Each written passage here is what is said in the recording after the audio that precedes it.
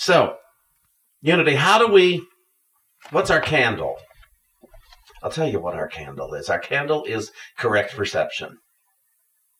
That's how we light our world. It's how we light ourselves individually. It's how we light the world we're in with correct perception. Taking old-time stuff, we'll call it old-time language, the old stories, and getting a correct view of them, or at least what I call correct. Let's call it a new view, an expanded view. And the one I thought of, because tonight's talk isn't about Jesus, interestingly enough, because Christmas Eve, Jesus wasn't here yet. Tonight's talk is about Joseph and Mary and the Holy Spirit. And to look at these beings differently. We don't know what actually happened. We know what is written in our Bible. We know the folklore. And I had to think of it. There's a very popular song written by Mark Lowry and Buddy Green called Mary, Did You Know? And so many people love that song. And they love that song because they romanticize Mary and they romanticize Jesus, but they don't do their homework. To think about that, I heard someone singing it the other day, and I thought about it, because I'll be honest, I've never loved it. I love the song. It's a beautiful song, but in what we teach, I don't love the song. And so I had to look at it and say, what does it mean metaphysically? What does Mary, did you know, when somebody's singing that to her? Mary, did you know? Did you know? Here's the thing. Here's Mary's answer. You know, we never hear Mary's answer. Here's Mary's answer. No, I did not know. I had no idea. And if you read your Bible there later on, when they're talking about the adult Jesus, and somebody says, well, he's from Jerusalem, and they say, or not Jerusalem, Nazareth. He comes from Nazareth. And they say, could anything good come from Nazareth? So no, nobody had a clue when that happened that he would have a Christ awakening later on. But Mary, let's say we go with the Holy Spirit telling her, you're going to have this baby. You're not going to have sex to do it. You're going to do the impossible. We're asking you to say yes to what is impossible. Will you do it? And that Mary could say yes to. Yes, fine. I'll do what's impossible. I have that kind of faith. My faith in my God is so great that I know the impossible can happen through me. I'm going to read something to you here from Luke. Hello, Luke.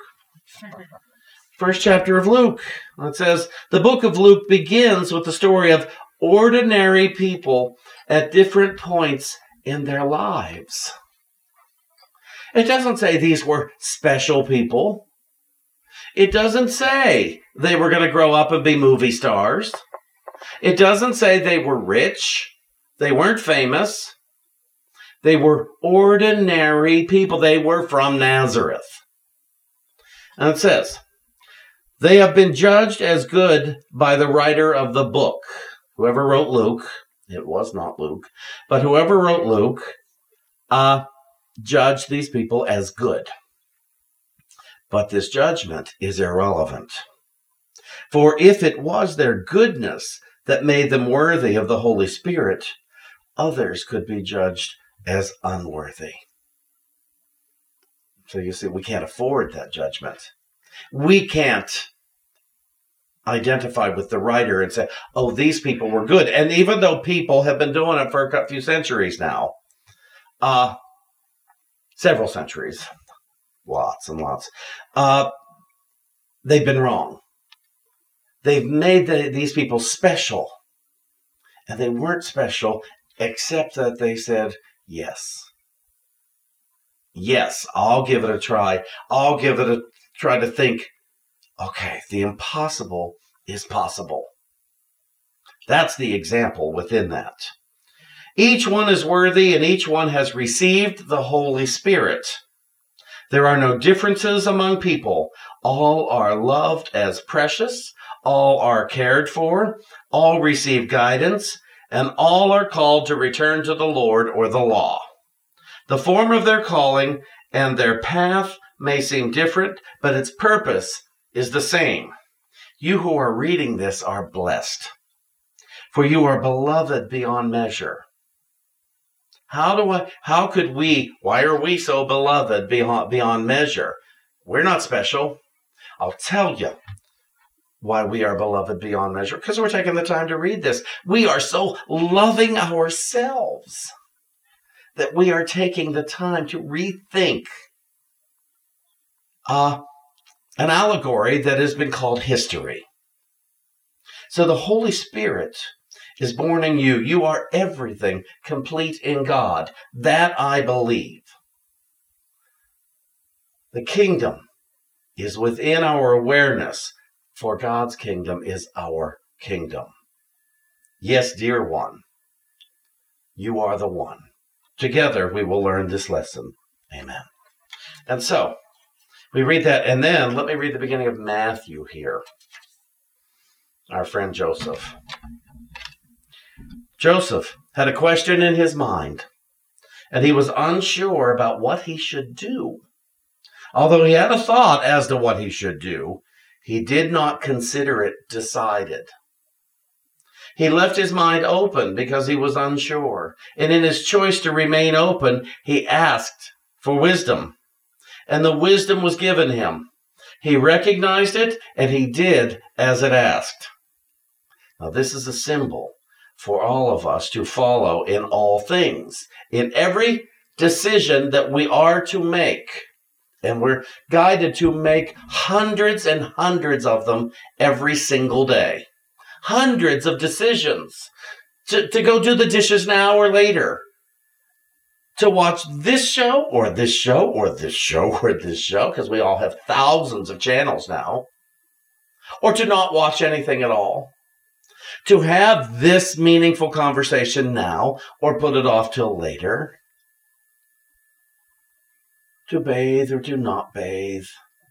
To love ourselves or to not love ourselves. Just hundreds and hundreds of decisions to be made every day, and we take them for granted, and we do our best, or kind of our best. Some of us do our best with getting guidance, and some of us don't ask. And that's what this part is about. Ideas may come, but if you do not know they are of spirit, consider them not decided. Be open to new guidance, but do not worry if different guidance does not come.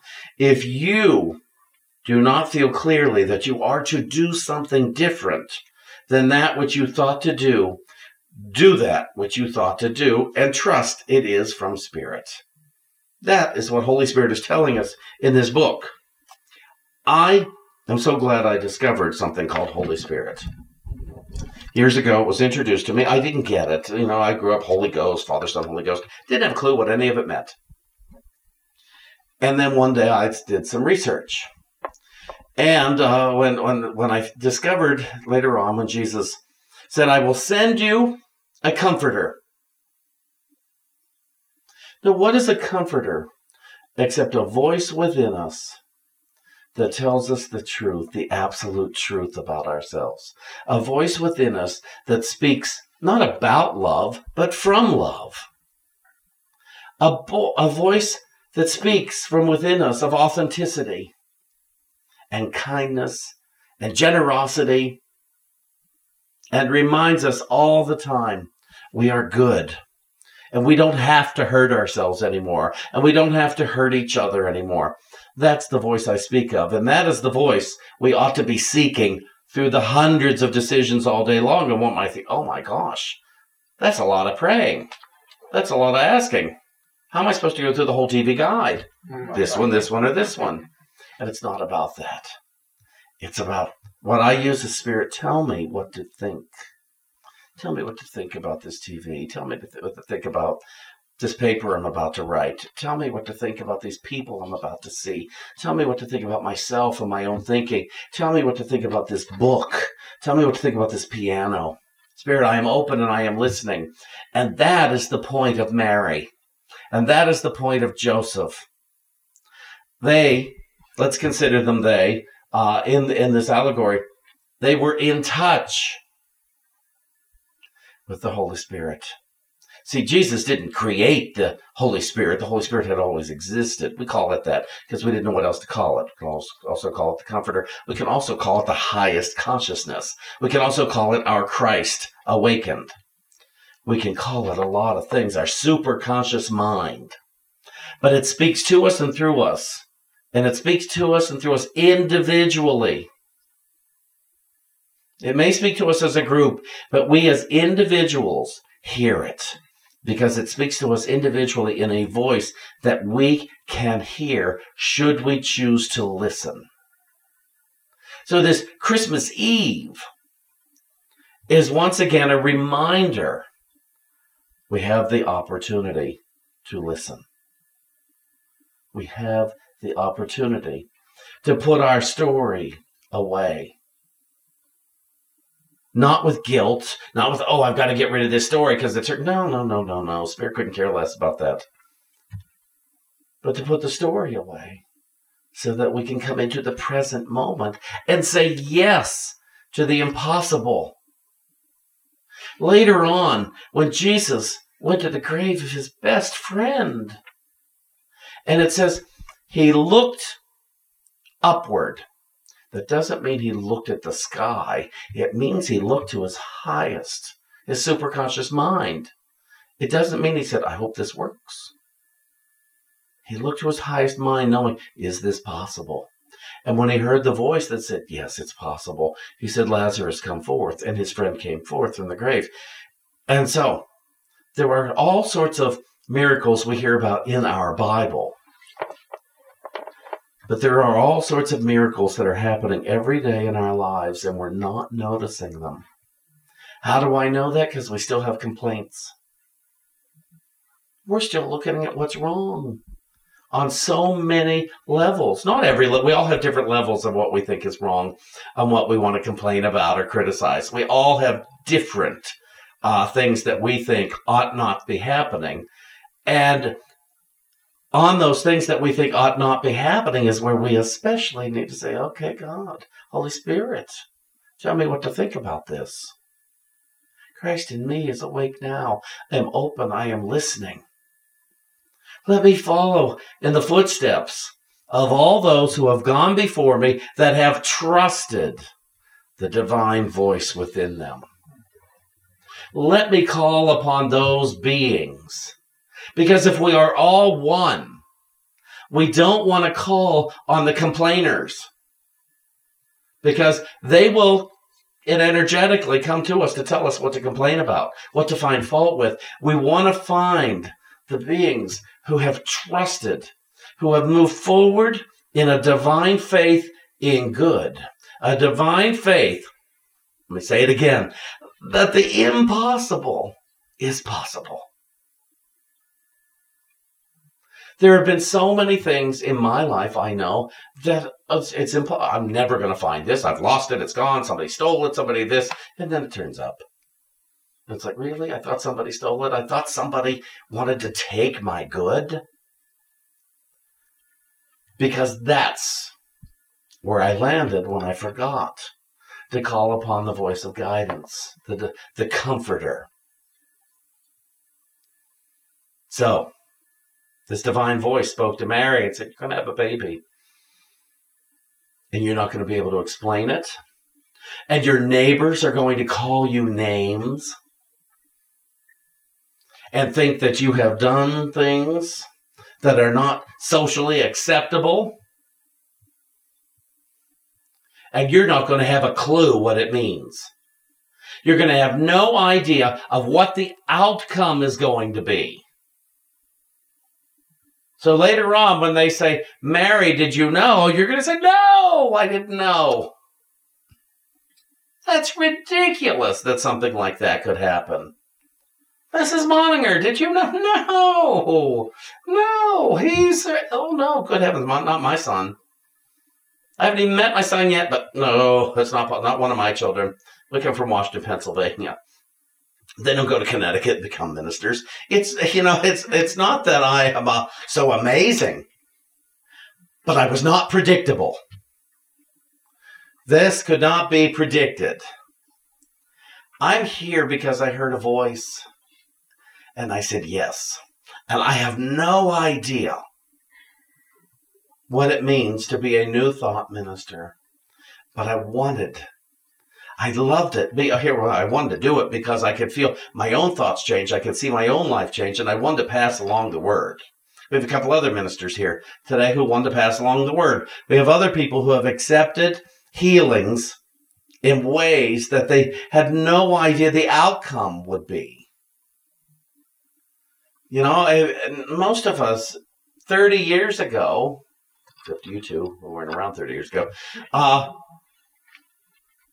if you've been asked, would you do this, but I'm not going to tell you why?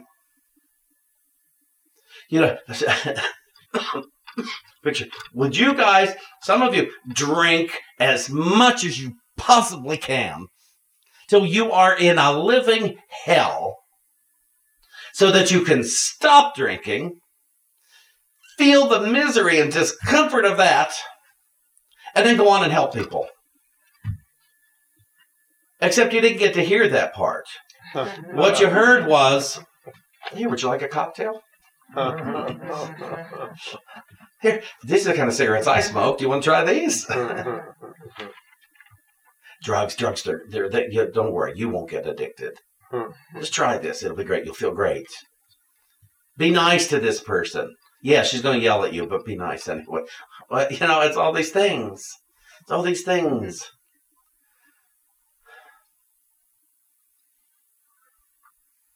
Somebody had said to me at 12, yeah, go, you guys, this is not, do not try this at home. At 12, go steal your mother's car and drive all over town for days on end until you become addicted to driving all over town to the point where it puts everybody in your family in just misery. And I said, oh, I didn't hear the misery part. I just heard, ooh, I get to drive. I better get a set of keys. And then I taught myself. And then I got addicted to driving all over town at 12 and 13 and 14 years old. Here's the problem with it. Something like that. I had a secret now. Now I had a secret, and this is the part you guys can listen to. It's the part all of you can listen to. The problem with doing things like this out of integrity is that you are bound to a secret unless you decide to come clean, and there was no way I was going to come clean. They ended up finding out several times, and I couldn't understand why they were upset. I was a very good driver, but but I was stuck with a secret. And there's a wonderful saying, we are as sick as our secrets. And so here we are with Mary again. Mary, did you know? Mary, you're going to do this, and I need you to say yes to it. And basically, you're going to have it be a secret because nobody's going to believe if you tell the truth. Joseph, same for you. Nobody's going to believe if you tell the truth. Your neighbors are going to think you are bonkers. Let's face it. If any one of us tonight, if Jesus showed up at our house and had a meal and a nice conversation, who's going to believe you tomorrow? They're going to think, oh, they imagined that dear religious thing. But of course, that didn't happen. The people of the greatest faith, I think, they don't really believe that the impossible can happen for themselves. Yeah, maybe the impossible can happen for people in history. But right now, the impossible isn't happening for anyone except it is. It is December 24th of 2021, and we are up here above a Ford dealership talking about God and Mary and Joseph and Holy Spirit and stealing cars at 12. We are up here because we want to be.